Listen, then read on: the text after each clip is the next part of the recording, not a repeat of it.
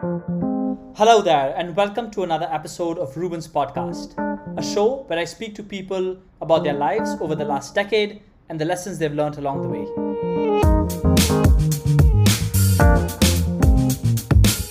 On today's show, I'm chatting with Shruti Lakhtakia.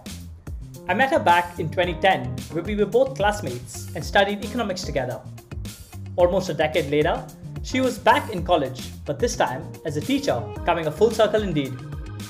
So in today's conversation, she tells me more about this journey through the world of academia, why she prefers the UK to the US, even though she's moving there soon, her time working in East Timor and her realizations during those years, and how she's become a little less shy, or at least that's what people tell her. As always, if you'd like to support the podcast, you can now buy us a coffee, link in the show notes below. For updates and announcements on new episodes, you can follow us on Instagram. We are at Ruben's Podcast. That's at Ruben's Podcast. Okay, with that, let's get into today's conversation. And yes, we are live. Shruti, how are you? Good morning. Hi, good morning. It's a very lazy Saturday. It is. It's 11 a.m. there. It is 11 a.m. And you're just getting your morning coffee. I am, yeah. Let's just say it's been a long week and I'm enjoying my Saturday so far. Where in the world are you right now? So I'm in Oxford in the UK. And just up north of the city where I have a very cute studio with a little patio and I'm enjoying the sun. Yeah, if you want to figure out where Shruti is currently sitting, just open up her Instagram and one of her more recent pictures. Well, I don't know when this is going to, I'll upload it, but you'll see a cute little nook with, is that a television mounted on your wall? Or is that like a monitor? It looks like a television. I know, I wish I could say it was a monitor, but I'm not that high tech and it is a television. It is a television. So yeah, you can see that's where Shruti is right now in London. And you've been there for, is it London, right? Oxford is in London. No, it's a separate city. Oh, I mean, wow. by like UK standards, they kind of do merge into each other very easily, but they're separate. Okay, that was a very noob question, but like 50 minutes by train, so not at all far. It's like how much I used to take to go to college in India from my house by metro. Correct. That's like saying Gurgaon is same as Delhi, and I'm sure the Delhi people would be like up in arms. How long have you been there? So since 2018.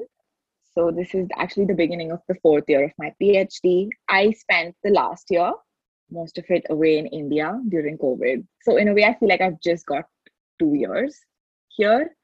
And it's really nice to be back at the beginning of term where all the students are coming back and like there's at least some energy in the air.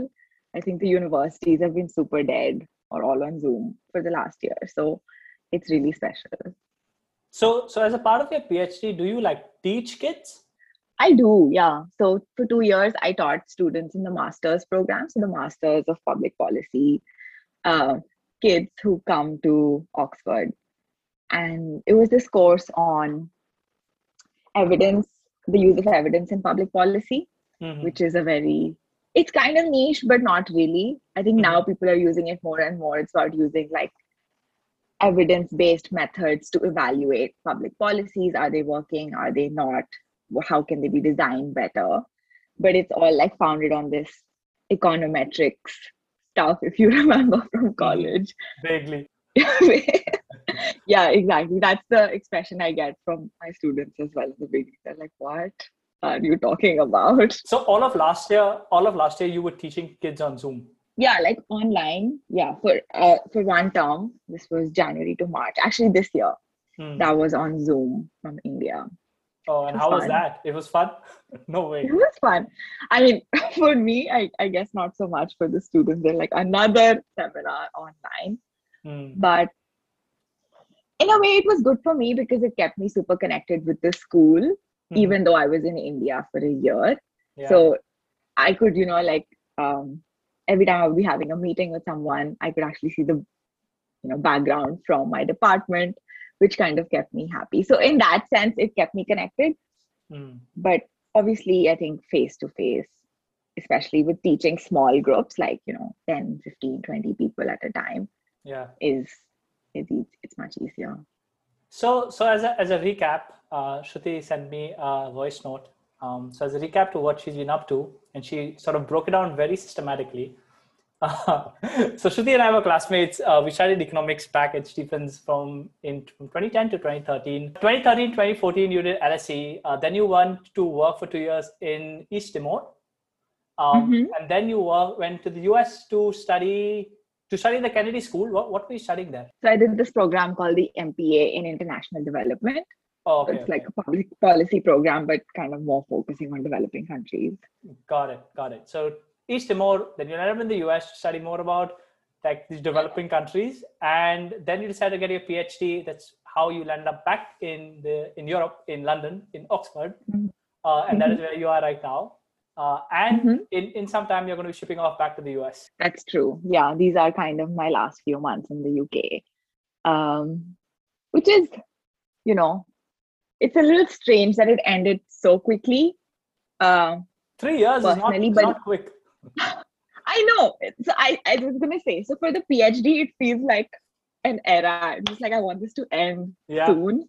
But I think, Oxford is a very tiny place. It is like a village. When the COVID first wave happened, I kind of was just like, no, it's a gaon. Like literally nothing is happening here. You just step out of your house and 2 minutes away, there's a canal and you walk into the forest. It's not a big city. And so the ravages of big cities during COVID did not play out here in the same way. But still, like, I think despite it being so small, there are like lots of nice things that I think I didn't appreciate as much before. So like yesterday I was on a walk with a classmate and we were walking along this canal and then we just came upon this bridge and I was like, I think I'm going to miss Oxford. I'm feeling nostalgic already. So yeah, I think I'm not ready to leave in that sense. But yes, I think final few months of the PhD are painful. I feel like anyone who's done that might be able to relate. You feel like you're done with it, but you're actually not. And there's this long list of changes you have to make, but mentally you're like, I really don't want to look at this ever again. So I'm in that phase right now. So you've done your thesis, you've written whatever book you had to write, and now it's just like back and forth on like closing it. Partly, yeah. I have written, most of what I had to write, 80%, I would say, maybe even more than that. But there are like lots of revisions, edits, changes to things. I also actually need to like do some additional tests with the data and stuff. Okay. But also, I'm not doing like a book-based thesis, which is actually very common in the social sciences. But since I'm kind of more on the economic side of things, even within public policy, the economists do like these article-based theses. So you write 3 separate papers, which may or may not be very closely linked. And so it's not a book in that sense. Got it. So that's my thesis. So for people who knew Shruti back in college, it was, I think, fair to assume that she would eventually always, not eventually, but we pretty much knew that you would always be in economics or in that sort of field. Like, I think you really like the subject. And you said that when you landed up in London, it was a pretty rigorous year and you learned a lot of stuff which you should have learned in undergrad. Talk to me about what that 1 year was and why was it so intensive? I think there are 2 reasons. I think the first is coming from undergrad, where I basically spent most of my time just walking around college. And yeah, I really feel like that's my predominant memory of college, is just like walking around the university and the college. I have very few memories of being in class and being like, oh, this is what's happening. So really? I don't think people who went to college with you would agree to that. Maybe. So I think I was in class a lot. A lot, yes. But I know people who weren't in class a lot. That's true. But I think the value of sitting in class versus the value of walking around was much. That's really what I remember doing in college. And maybe So that was kind of what played into when I first got to LSE. I got the shock of my life. And I was like, what are all these things? I have no idea what I What was just it? signed up for. Was it like math? Like, did the math get like absolutely crazy, or was it just the fact that you just had to study much harder, read much more, like apply your brains much more? I think both. I think both. I think for the math part, it wasn't difficult. It was just that at least I was not used to thinking in that way and like, studying or thinking about economics in that way. And probably Lina ma'am really tried in first year, but I think that didn't work out at that time. But then later, when I went back to it, it was not difficult, but I just needed to spend a lot of time by myself, starting from scratch and really, reworking things in my head. But then also, yeah, I think the amount of work was insane just in terms Hmm. of being able to keep up. I really struggled in the first term. um, it was hard to just get used to the system, to figure out like where to get things, to even, just read and understand what is happening. It took me a few times. So I think the first term was really hard in that sense, but then it got better. And, Hmm. we had to do the usual micro, macro, and econometrics, but then you had to choose one additional elective essentially. And I was doing public economics, Hmm. which would not be a surprise given kind of the starting point, which was my interest in sort of government policy. And I guess spending is a very big part of it. So that's how I ended up doing that. And it took a while to just get used to things. Yeah, I remember like most of my memories of London in that year are the library. So in like very sharp contrast to, DU, I actually just spent way too much time in the LSE library. And this was also the first time you were living by yourself away from home, yeah? Yeah, How was yeah. that? Like, was that hard? It was hard, I think, in some ways. I think again, it was like a phase, and people I had spoken to before getting there told me to expect it, that you come in and you're at this high, you're like really excited, things feel good, they're like welcome events, you meet people. Then it gets really bad, especially it coincides with the weather and Christmas, and like people go away for Christmas, but I couldn't leave that year. I was in London for most part. And um, and then you're like, I'm far away, it gets dark at 4 p.m., I don't understand anything, and then it gets really bad. But then when Hmm. you actually things start getting better in the spring, like Jan, Feb, I think the high you reach then is sort of a more stable one. Not like the initial excitement, but Hmm. um and then it gets better. And so I think I did follow that to some extent. Got um it.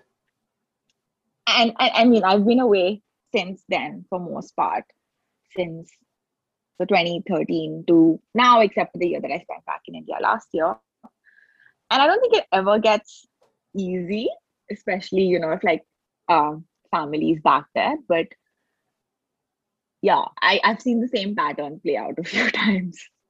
The pattern of like immense excitement, then you feel like completely low, and then you sort of Hmm. reach to some kind of equilibrium, if you may.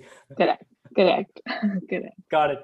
So you did a year in London, which was a master's. I know a bunch, and I think this episode will come out a week after my episode with Pankuri. She overlapped with you, didn't she? Yeah, yeah. I think she did. She was there for 2 years, I think. Correct. She She was a was she smart was she was decision. there for 2 years. Yeah, and we were just talking about 1 year versus 2 years. But the 1 year was pretty intense, yeah, based on what you're saying. Super intense, yeah. Hmm. If you had to go back, would Uh, you do 2 years? I don't think so because it worked out for me. So I Hmm. guess, it's always like hindsight bias. Yeah. It I think if you're taking a chance and if you um are willing to kind of give it the time that it needs, 2 years is better. But Hmm. I was kind of in this space where I was in a hurry of like, okay, I just need to finish my master's so that I can figure out what I need to do next. And so, and it worked out because I applied only to one job that year and I got it.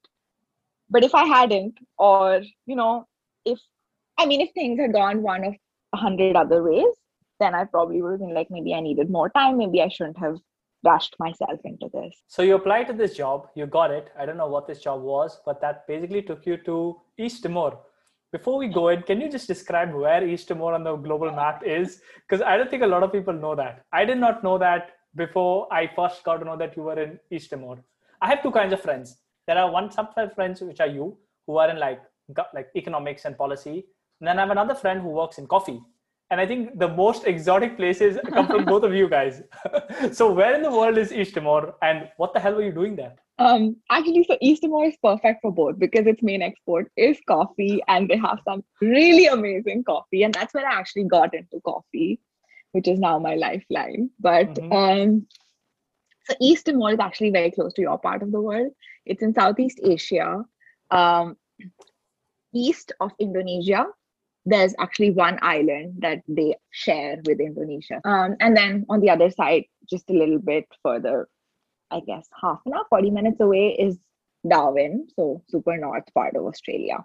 So that's where East Timor is. And you mentioned in your voice note that you were not very happy when you landed up there. But so walk me through how you landed up in East Timor. Why weren't you happy? And later that happened to be the best 2 years of your life. So tell me about that. That's true. There's a lot that happened. Those 2 years are pretty meaty, I think, in terms of, the 80-20 rule. Let's talk about how, what the job was and you applied for the job. What was it and how did you eventually end up in East Timor? Yeah. So this thing that I did is called the ODI Fellowship. It's basically run by the Overseas Development Institute based in London. And they've been doing this for more than 60, 70 years now. And they essentially pick students who either have some experience, a master's is required, and are interested in working in developing countries. It started off, I think, mostly for people in the West who hadn't had experience of being in developing countries, but there's a whole range of developing countries, right? So anyway, so what they do is they take you for 2 years and you're working in a government, so in a ministry, usually a Ministry of Finance, Ministry of Education, Health, central banks. And for 2 years, you're working as kind of like a civil servant, so a local civil servant in that government. The thing is, because you're coming in from outside, you do get an immense amount of responsibility. You get to work on really, really cool things. And the kind of things that if I was, for example, in the Indian government, it would take me 30 years to get to the point that I could actually work on those things. So it's an immense amount of responsibility, but also a lot of learning. I think, you're just thrown into the deep end in this ministry, often in a country where, you either don't speak the language or you have no idea of what the work culture is, what people value, what the ministry wants, who the main characters are. Just figuring out all of that is very exciting. You learn so much. I don't think there's anything that can teach you as much as being in a government in this setting. And Timor is a very, very cool place. So it had a civil war in 2004. It's a very new country. And so they were still setting up their public finance systems when I landed, drafting laws related to procurement or debt. And that's what I had done at LSE, right? I had studied, public finance and what is the optimal marginal tax rate that should be set. And I can tell you, and we can talk more about that later, I guess, that they're just two completely different worlds. Those two don't fit together very well at all. Yeah, but before you go on that, it's kind of obvious, right? Tell me who had the smart idea where, and no offense, that you studied basically 1 year of masters and they suddenly pick you up and throw you in this country which has no clue how to do. And they think that you'll figure it out. I think it's not more about you figuring it out. I think it's more about you learning that you can't figure it out. And I think for a lot of people who then go on and work in international organizations, especially from, countries in the West, where this is not an issue, they haven't had to think about these things. Yeah. If you actually read some of the international development work, it's it's really easy. Just get all these great institutions in order and then, you have development. And I think that comes from part of not having worked in these contexts or like experience them. And you somehow think that, there's something that's so fundamentally easy, but they're just missing it, and you can step in and do it. So I think in a way that is exactly the point, that you get there and you realize that there is so many things that you actually, even though you might be an expert in air quotes, which is, like a lot of economists will say that they are experts in a lot of things. A lot of people will say they're experts in a lot of things, but I think expertise it's a term that should be very carefully used. I mean, even 30 years might not necessarily make you an expert in anything. And I think it really just, you end up with that sense of humility about what you really can do and can't do. So in a way, it does exactly that. Now, I think there are obviously more people who are from developing countries who are doing this fellowship. So I think they have a slightly different baseline when they go in. But again, like I said, every developing country is different. And and then, you might go from India and you say, oh, India can do this. And, we're so good at all of these things. So, but yeah. But you mentioned East Timor wasn't your first choice. Yeah. So actually, I was supposed to be going to Liberia, which is this country in West Africa. And this was 2014, the summer of 2014. And I was really excited about Liberia because I was going to be working there. Similarly in the Ministry of Finance, but there it was kind of like this macro fiscal policy role, which is exactly what I wanted. And so I kind of I was like, this is it. This is perfect.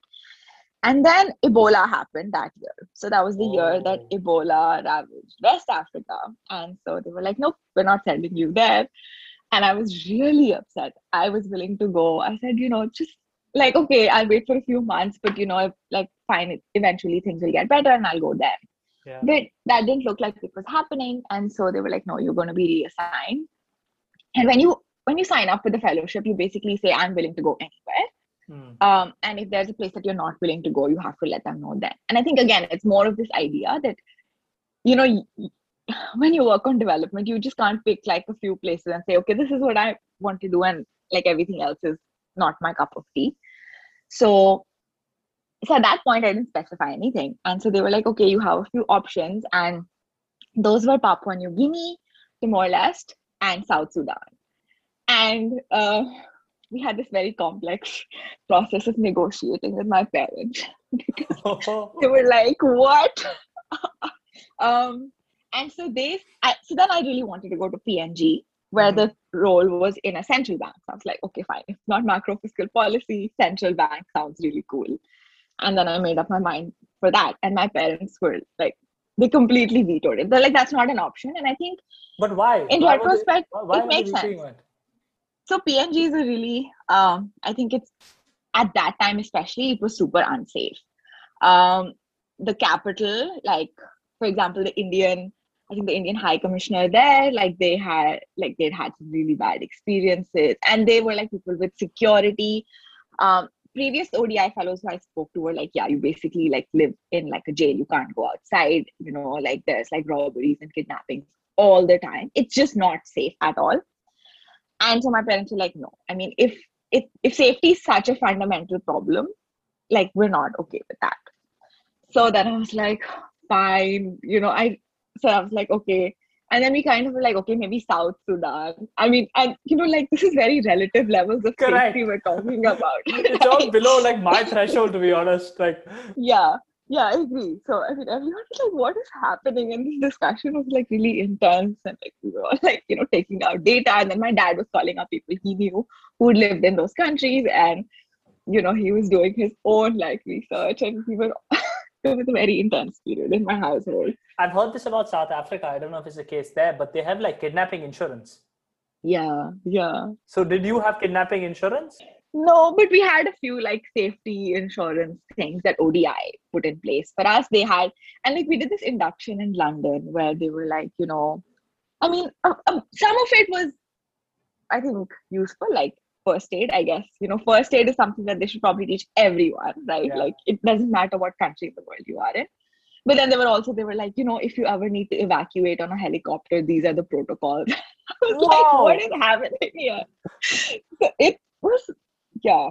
it was a very interesting experience. Anyhow, we were like, okay, maybe South Sudan, but then ODI kind of were like, you don't seem very convinced. And so then they took an executive decision and they're like, you're going to East Timor. They need you, they really want you. So that's it. And I was like, okay, fine. So when I landed up there, it was like, I could have been in Liberia, I could have been in PNG, and all these like, would haves and could haves, which was really what made me like a little ungrateful child on day one of oh my God, I could have had that and that. But I think one thing that they said, which I think has stayed with me for a long time, not just in development, I think anywhere, is like, you know, if you can take whatever cards have been dealt to you and like really still think about it constructively. It might be just a situation that's intractable and you might not be able to do anything, but if you can at least just be constructive about how you deal with these things, a lot will come, and we promise you that you will get a lot out of it. And so it was a little bit of that, and I think the people were just so incredibly nice. Like I was already like converted on day 2. I was just like, I really like it. There were a lot of other ODI fellows. I think we had like probably the biggest contingent of fellows. Like there were 7 of us across 2 years. And I think it was just amazing. Well, what did you like about East Timor? Like describe to me what East Timor is like. Oh, it's hard. So it's like I'm thinking about it. It's just it's like a small place, right? Like 1 million people. Mm-hmm. And it has a very interesting history because they were originally like, there was Portuguese colonialism there. And then there was an Indonesian occupation, which was really brutal. And then they decided that they wanted to be an independent country. There were like, a lot of geopolitics related to oil, for example. So they have oil resources, and so Australia had a hand. And like, it was, but the thing is, the people at home speak Bahasa Indonesia. So even though they don't like Indonesia, they speak Bahasa at home. But the schools, the education system is in Portuguese because they're trying to like, strengthen their ties with Portugal and the EU. Yeah. But then they have their own indigenous language, which is what like they also encourage. But there were a lot of donors who spoke English. So, if anything gives you an idea of like what a interesting place it was to be, it was like these 4 languages around you all the time. But like the choice of who speaks what language, different generations spoke different things, for example. So like the older people all spoke Portuguese much more easily. Like middle-aged and younger people spoke Indonesian. So it like told you a lot already. It was just like a, and then there's the coast everywhere. So like there's just the sea everywhere. They use a US dollar. So I think that's another very interesting. They're like a completely dollarized economy. They don't have their own currency. And they're very reliant on natural exports. So petroleum and coffee. I was just Googling because it struck me. There's a movie called Sergio on Netflix, which is based in East Timor. That's correct, right? I think so. Yeah. I should verify this. But I think I was just Googling it. You should. Yeah, it's a pretty good movie. Yeah, it's about this UN diplomat. I think he was. I think a part of the movie is when he was in East Timor, where they were sort of helping the new government take over or some stuff like that. Yeah. So the UN was like the main game in town right after the occupation ended, and they were like the main administrators. And then that shifted, and now they have like their own elections. They have local government. They have like a lot of actually decentralization in that sense. You spent 2 years there. 2 years on the beach, literally. The Ministry of Finance is very close to the beach. And what was your job? Like, what were you supposed to do there? I was working on a few things. I think the first was the national budget. So just, they had a process of, how the budget gets done. Like, and like these processes are quite similar, I think, across countries with minor differences. But, ministries give what they want, it's always too much. And the Ministry of Finance is like, no, you can't have that. No, you can't have that. Then there's like this huge process of bargaining and negotiation, which is like filled with intrigue and drama. And, like all of the politics plays in, like who's in whose coalition, blah, blah, blah. And then at the end of it, a budget is produced.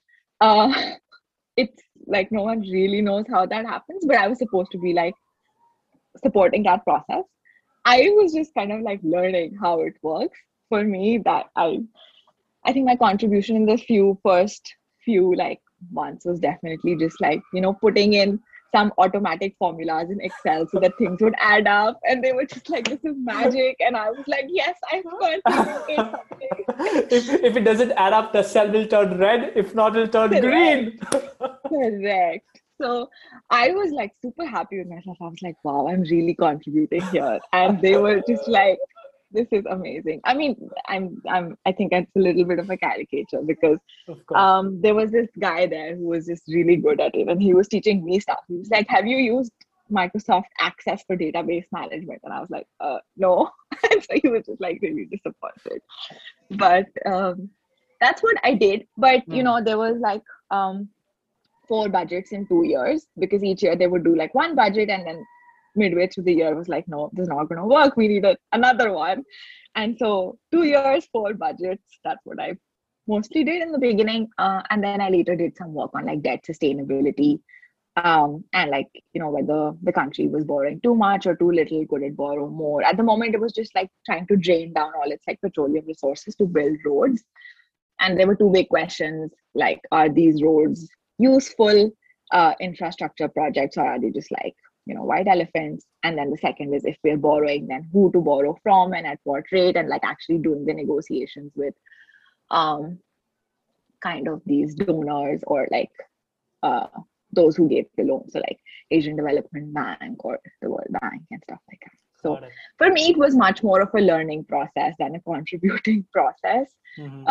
Just kind of, having a seat in the room, in the table, in like cabinet meetings, trying to figure out what it is, like providing some support. But it was mostly like civil servants who did everything. And you said through this entire year, one thing you learned is the stuff you learned in the classroom was very different from what was actually happening in those rooms. Yeah, exactly. I think, like the public finance stuff that I did the year before was a lot more about like, like optimal finances, and like, how can you make sure that like the marginal return on every, say, dollar spent is, of a certain value, and how do we like aggregate people's preferences in a way that makes sense in terms of expenditure and revenue collection, and what kinds of taxes should we have, like are capital taxes efficient or inefficient? And when I was saying, when the budget actually gets made, like a lot of it is just, you support my coalition and you're going to get some more, but we don't have sufficient for this. And, or maybe like, so like one of the things that I worked on was the civil service reform project, which was like the ministry that was responsible for civil servants and like hiring and their kind of grades and all of that. And they had this like really ambitious thing where they wanted to pay their civil servants more, because, they were like, their salaries haven't been increased since like 10 years and civil servants don't make much money. But the bill was huge in terms of like, how much they could actually afford to increase the budget by. And the thing with salaries, for example, is once you increase it, it stays forever. It's not like, anyone will ever roll that back. Exactly. So it was like a commitment, not for the coming year, but for like all years henceforth, which is like a significant amount. And yes, it's not like civil servants were like, there was all of these debates about whether civil servants should earn more or not. Like, are they productive? How are they contributing to the economy? Like, what impact does that have on the wage in the private sector? But the thing is, at the end of the day, it was like, we have to do something because we can't say no to this reform. Like that was a part of like the implicit understanding. So it was more like, how can we make this a reasonable compromise that everyone is happy with, including Ministry of Finance and like the, the Public Service Commission and the Prime Minister's office and like the Parliament, and it'll just go through. And that's not something they teach you in like public finance classes. That's like, if the marginal value of return is this or that, you make this decision or that decision.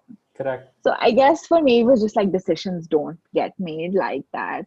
That's one component of it, right? Like you do consider the technical aspect of it, but obviously there's like the politics of it, and there's also like, things like administratively, is it feasible? Like, will the money just be diverted somewhere else? Are there like ghost workers on the payroll who we need to first, remove before we do this reform? So a lot of these admin and political things that were key, but I had not really studied, and that to me seemed like important questions of, can the state do what it wants to do or what it claims to do? So money is one part of it. And that's why I was interested in public economics, because I was like, how governments spend is a key part of whether they can achieve things. But it's not the only part. There's also, so that's how my thinking changed a lot. So your thinking changed after those 2 years, and you found your way to study more about like governance in the US. You did that for a few years, and then you ended up pursuing a PhD in a sort of similar kind of field back in the UK. Mm-hmm. How was life in the US? Like, do you prefer life in the US or did you prefer life in the UK? Oh God. I think UK hands down. Hands down? Yes. This is not a good. I mean, I'm moving to the US next year again, so probably I should like put in a few caveats. I think the major caveat is I spent a few months in DC and I really liked it. So in the US, like I think I loved Washington. But on average, I think I like life in the UK a lot more. It's it's just it's very convenient, and I think it's hard to explain why I like it more. But on a day-to-day basis, it's easier to be here is what I think than in the US. So, and this is my favorite example. I'm sure people I've used this a lot, but when you go grocery shopping in the UK, like whether you're in London or in Oxford or in like this tiny village, you will have a grocery store close by. You can walk to it. It will never be more than 5 or 7 minutes away from where you are. But in the US, there'll be like one big Tesco or Walmart. Tesco. One big, like Walmart or Trader Joe's in town, or maybe two. Yeah. They'll be really far away from where you live. You need a big car to get there, and like you need to buy for like 3 weeks to make that trip worth it. Like it's a pain. Whereas here I'm like, oh, today I decide I need like cherry tomatoes for lunch. So like, let me just quickly run down to the shop 2 minutes away and buy some. And maybe that's a really terrible reason for liking a place. But I even think like public transport. I think public transport has been a very important part of my life in general. And again, I think UK is much better with things like that. So I really liked living here. And the education system is a bit more familiar than, I think what we were exposed to. I don't know if it's the better one. I think there's pros and cons of both systems. But I like living here. But if I'm given that I am moving to the US next year, I think DC is a nice place. I really like it. So you're moving to DC at the end of early 2022. Yes. God, are you excited about that? Yes. I think at the moment I'm just like, my logistics brain is like, you have not done anything to put that move into, into making that happen. Yeah. But I'm really excited. And I think in that sense, DC is a very diverse place. There's really good food. Like I just think back to all the great Ethiopian food, for example, that I had in DC when I was there. And I'm already like, please, can I go now? Yeah. Me back. Yeah. Yes, I'm looking forward to it. But I have so many things to get done before I go. I was telling you, I have like all of these things that I have promised, and now I have to deliver. You're almost at the tail end of your PhD. And yeah, I think when you were in college, I would never imagine how somebody could study for like 4 or 5 years. But I'm curious to know like what's been the most fun part of doing the PhD and what's been like the most like irritating or like the nuisance of doing a PhD. I think they're the same thing. I think the the fact that you get to think about like big questions that really matter to you is both the best thing and the worst thing, because on one hand you have a lot of time to think about it. You are in a place where like that's your job, and you're just thinking about that all the time, which is great. But then there are days when you realize that you can't do anything about it and things are the way they are, or it's really to convert the thoughts and ideas that you have into something that's systematic and useful and can be like researched in a rigorous way with evidence. That's really hard. It's really, really hard. So I both love that and hate that. And depending on what day it is, that's what makes me happy or sad. Got it. I've heard PhD is quite a lonely job to do. Like there are sometimes you just have all the time in the world and you just like, you don't, I don't know if you have colleagues and stuff like that, but was that the case for you? I think there's few parts to that. The first is that, yes, it's definitely you're in your head a lot of the times, and it's really hard to communicate some of those things to anybody, even your supervisors. Like I think I have great supervisors and they get it as well often, but it requires like being at that like tiny margin of something really obscure, and like there's this debate that two people are having about something really, really, really tiny and nobody cares, or like thinking about things that it is a lot of it is in your head, and you have to figure it out yourself. That makes it hard. That said, there is a great kind of DPhil community here. A lot of people at the School of Government and in other departments that are working on not exactly the same questions, but similar questions, similar methods. So it's always actually good to talk to other people and get a reality check on what you're thinking. And with the pandemic, we did end up doing a few things to kind of make that happen more, because previously we would just run into each other and have those conversations, but then it became difficult. So we for example, set up this reading group where we would actually meet more regularly, and each person would present something very basic that they were either thinking about or working on, and get feedback from people who worked on similar but not very similar stuff. So things like that really helped. But I think even personally, I've been kind of on the more on the further more introverted side of my like personality here. I think the PhD did bring that out a little bit. Now that I'm close to finishing, I think I'm like you said, my Instagram is like buzzing. It's just because I'm in a more social place these days. And even people are like, we're seeing more of you than we have in a while. So yeah, there is the personal aspect to it. I don't think every PhD is necessarily lonely. You can find the right support group. I just basically hid in my office for a long part of the PhD. And why was that? Was that because the questions you were thinking about were very hard questions? No, not really. I think I was just like, I need to,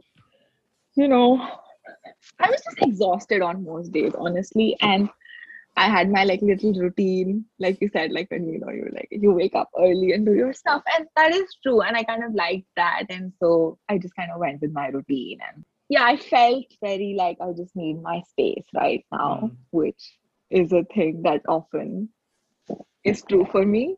And so when I'm in that zone, if I need my space, then I just hide. Basically. Yeah. So you were basically in pandemic mode way before the pandemic actually happened. Exactly. That's what my mom says. She's like, I don't think anything about your life changed during the pandemic.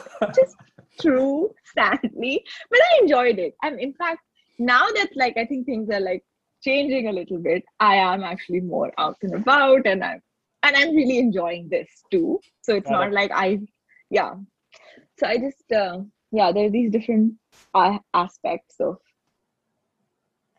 what I have done, and like just the part that needs the me time, and the part that obviously also needs to meet people and hang out. And I think now I'm really enjoying that phase too.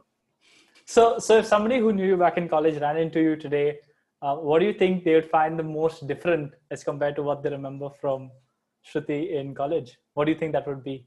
I don't know. It depends on what people used to think in college. Clearly, What would I you want thought that I to was be? like outside class, and you were like, no, you were always in You were class. always So in class. Come on. Maybe you were in class and looking out of the window, but you were in class. that's true. I remember that X-core classroom with the, that it Yeah. had like those doors and you could just keep looking out. It was, I don't know. Like, You tell me one thing and I'll tell you if it's the same or not. I don't know. Like, you still read a lot, so I think that's pretty much the same. I don't know. Like usually people have an I answer. think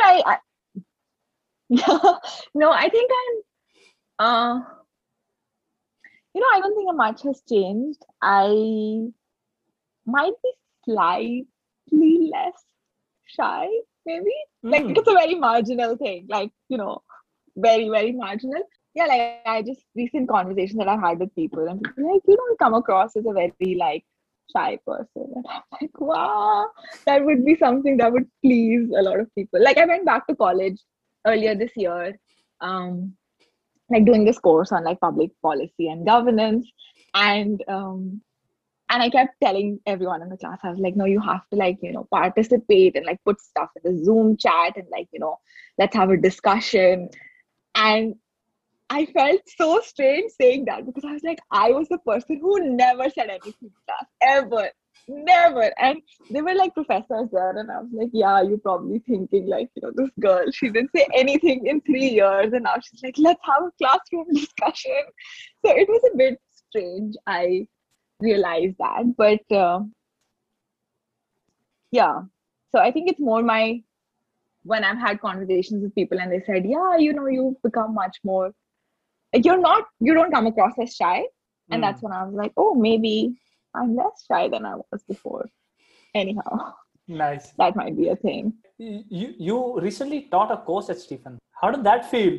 Yeah, and I remember you messaged me. You were like, "Is that PK in the photo?" Because I remember you put up an Instagram and you were like something course, and I was like, "Is that like?" And PK is one of our teachers, and I'm like, "Is Shruti doing like? Is she a lecturer now in college?" I'm like, "Wow."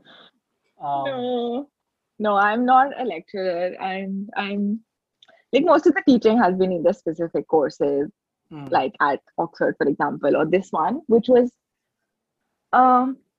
I really loved it. I loved being back and kind of, it was a lot of work. I think it was more work than I realized, just putting together a course, like all the things that you've learned across all this time in a structure that doesn't overwhelm people, but also doesn't, like miss out on the nuance and the complexity of a lot of the things, right? You don't want to be like, oh, governance is easy and this is why it's easy, just because you have 2 hours. But you also don't want to overwhelm people and say this is intractable stuff that can never be dealt with. So like being able to put all of that together in a structure that I thought was a good one. And so that was an interesting like intellectual challenge, I guess. And then the second part of it was like interacting with, students at Stephens and just being back in a, not in the physical sense, just in a very like literal sense. Yeah. I've heard some people literal. who do PhDs, either they decide or they decide to do it or decide not to do it because they hate teaching. Given this experience, do you think you enjoy teaching? Do you see yourself like teaching? I do. Yeah, I do. I really enjoyed it. I did. Yeah, I mean, I don't know how the students found it. They might have just been like, thank God she's not in academia and not a lecturer. But I really enjoyed it. I found it a very valuable experience in forcing myself to put those things together, but also communicating them and getting feedback. So actually this, class discussion thing did go pretty well. I think in that sense, Zoom chats are amazing. People like really have such like smart things to say and they put it in like a really concise way on Zoom. And it was fun. I really enjoyed it.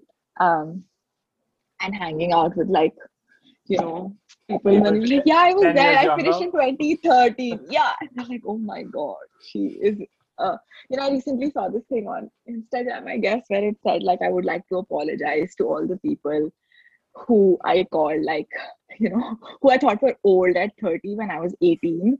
And I was like, yes, I think I mean, like, getting to your 30s and you don't feel old, but I'm sure the 18-year-olds are like, oh my God, these people are Yeah. old. Yeah, that's insane. Yeah, I can't believe I'm going to be turning 30 this year. Yeah. When I was 18, I thought 30 was end of life. Like, it was done. Exactly. We were done. Exactly. And I'm Yeah, just like, that's oh my God, like I still haven't figured anything out. Oh yeah. man. If I recollect right, and it just hit me when you were saying that, you also been doing some like non-fiction writing, right? Because Yeah. yeah, no, I saw you again on your Instagram. You showed up on some writer collective and they were interviewing you and they're like, Shruti's going to talk about her piece. And I think I watched a little bit part of it, I think on IGTV or some shit like that. What's that all about? Uh, I don't know. I think I've just started sharing my writing a lot more now. So, I have been writing for a while, but it's just, I think, again, the process of getting comfortable with sharing that and having people who don't know you reading that. So I think even with this podcast, for example, I was like, yeah, if my friends listen to this, they probably heard parts of it or, they know how to put it in context. But I was really afraid about saying something with someone who doesn't know me, listens to, and they're like, wow, that's such an extreme statement to make. Or that's such a like, like if people know you, they can put qualifiers, but when Yeah. people don't know you, that is hard. So I think anyway. I think I didn't say anything very scandalous. I hope not. If I did, please edit it. But I think the same is true for writing.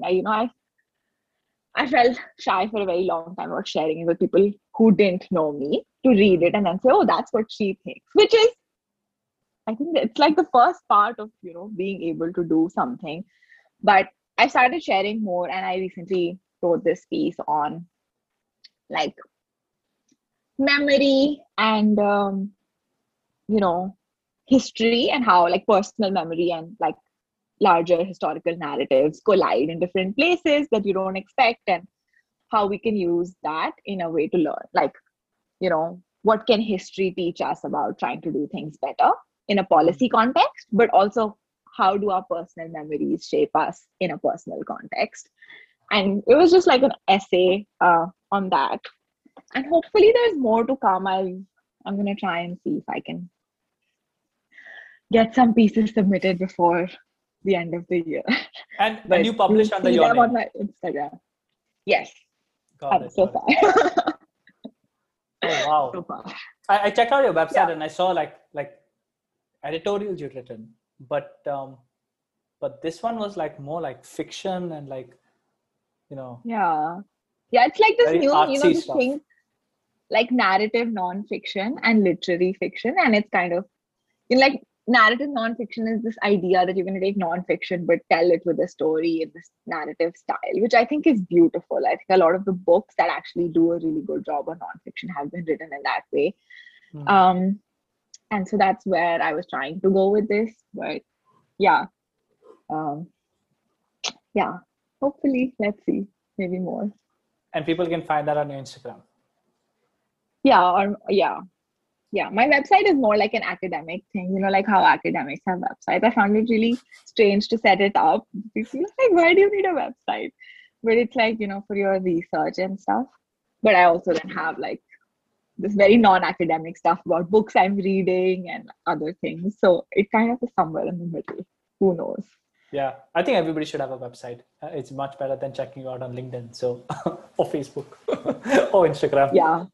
Yeah, please don't ever look me up on Facebook. I haven't deleted that thing. I don't know why, but it's there and I'm not at all active on it. So if you contact me on Facebook, you'll probably never hear from me, which is not because I don't want to talk to you. It's just I never check it. I've lost my password. I can't be bothered to find it again. And same for Twitter, okay? I have a Twitter account, but that's just very much not in use. Shruti, I know we're on the hour, but when you look back, do you have two pieces of advice for 19, 18-year-old Shruti? One would probably be don't call 30-year-olds old. Correct. That's for sure it. Like, I think that many times I like met older people and I just defaulted to uncle or auntie just because I didn't know what to say. And now I'm like, if someone calls me auntie tomorrow, I will die. Like, I'm not going to Have leave my people called house you until. auntie? No, not really, not yet. Please don't call me auntie. Um, Unless like you're a 1-year-old child, in which case it's acceptable. Um, I guess the second piece of advice would be like, I don't know, I've done all this education over so many years, but I still like don't feel like I know anything. And so I feel like it's a process of constant learning. I don't think like if I had known this 10 years ago, I probably wouldn't have put so much pressure on myself to know it. Like I think like many times you think if I do this master's program or if I do this, I will know this.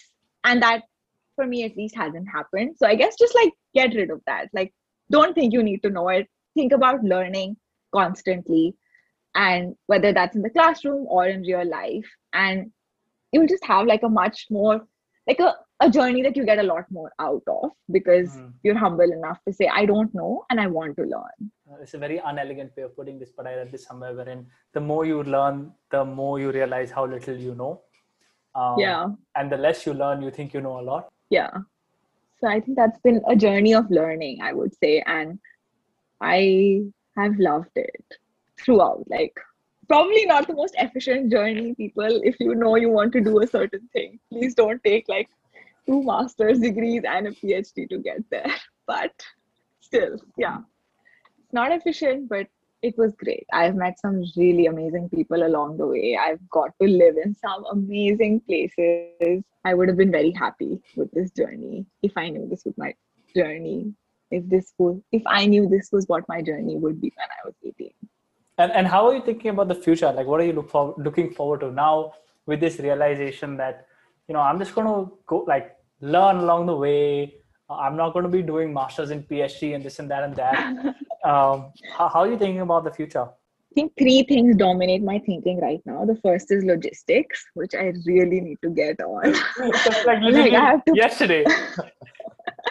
correct. I have to pack up my life here and start stuff there, and I'm kind of not doing well on either.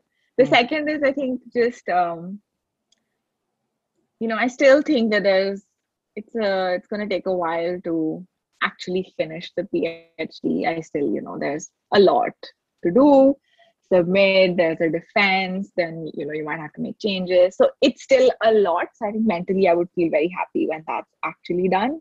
And the third, I think, is just, it's more of like an intellectual kind of next step that I want is to be able to put a lot of these things that I've spent time thinking about in a way that I actually, I think I would find useful and others would find useful. I don't know what the right form for that is.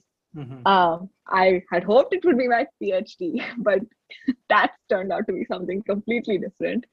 So yeah, I think just actually first figuring that out is something that I kind of want to keep working on over the next decade. Got it. Do you have a question for me as we wrap up?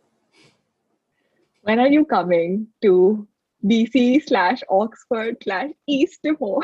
Anywhere? I don't know about East Timor, but I actually might be in the US sometime next year. I haven't traveled for 2 years. So I've been here in Singapore for ever since I think March of 2018, 19, yes. No, one of those years. I don't know. I don't know what year we're in. Year 2021. So yeah, I've been out of here 2020 and 2021. So I haven't traveled at all. So I do want to sort of visit home, but after that, I haven't met a lot of like our friends. Like some of them are in the US now, some of them are in India. So. And US is one place which I have a visa. So logistically, it's not that hard right now. Thank you that was I think the one good thing I took away from Bain, a visa. But yeah, hopefully I think sometime next year I might drop by visa and Chuck lives in DC. So assuming that he still is there, I probably will visit DC Maybe next year. Not this year. And I have one more question actually. There's like a lot of One these. question. Okay, go for it. Sorry. Like, a lot of these podcasts, like they have this episode, where the hunter becomes the hunted, and then the person who does all the asking gets to sit on the hot seat, and then someone asks them the questions. Mm-hmm. When are you doing that episode? Well, if I find a good interviewer, I'll have them interview me. I don't know who wants to I'll interview interview me. you. I'll interview you. Yeah. Maybe we could do that. But well, in every episode, the so-called hunty gets to ask me a question. So it's I think a compilation of that. But no, maybe we could do an episode wherein somebody asks me. It's only fair. Yeah, I think I've shared a lot through the podcast, but yeah, it'd be cool not to worry so much about thinking about the show. If you record, you got to edit it. That's like the hardest part of my job. Oh God, no. Editing all of this, I'm just like, No. So if you want to interview, you got to edit too. No. Okay, that took my offer back. Like I can edit a transcript, but I cannot edit a video. It seems too technologically complex. Well, there are tools now which will translate this entire conversation to a Word doc, and you can edit the Word doc and it sort of edits the voice. Okay, so then I can do it. Yeah. Okay, my offer is back on the table. If people want to keep up with you, how is the best way they should get in touch? Instagram. What's your handle? For now, guys. I can't promise anything for next Soon week will be or TikTok. the week after. Maybe next. Yeah. So you're at Shruti Lakhtakia, yeah? Yeah, and there's a dot in the middle. Shruti. Shruti. And maybe just search my name. I think you'll find. Awesome. Cool. I think with that, we shall wrap this. Shruti, thanks a ton for doing this and my pleasure. waking up in the morning and doing this. Thank you so much. It's been super fun. Thank you. It was my pleasure. Yeah, I'm really glad that we could do this. Awesome. Thank you. We shall wrap. And that's a wrap. Thanks for tuning into this week's episode of the podcast. If you've been enjoying these conversations, please leave us a review. You can review us on Apple Podcast or any of your podcast players. If on Spotify, just go follow us. If you've enjoyed this ad-free experience, it's because we don't have any sponsors. But if you'd like to support the show, you can now buy us a coffee. You can find the link in the show notes below. I upload new episodes every Saturday, not Friday, and I'll see you in the next one.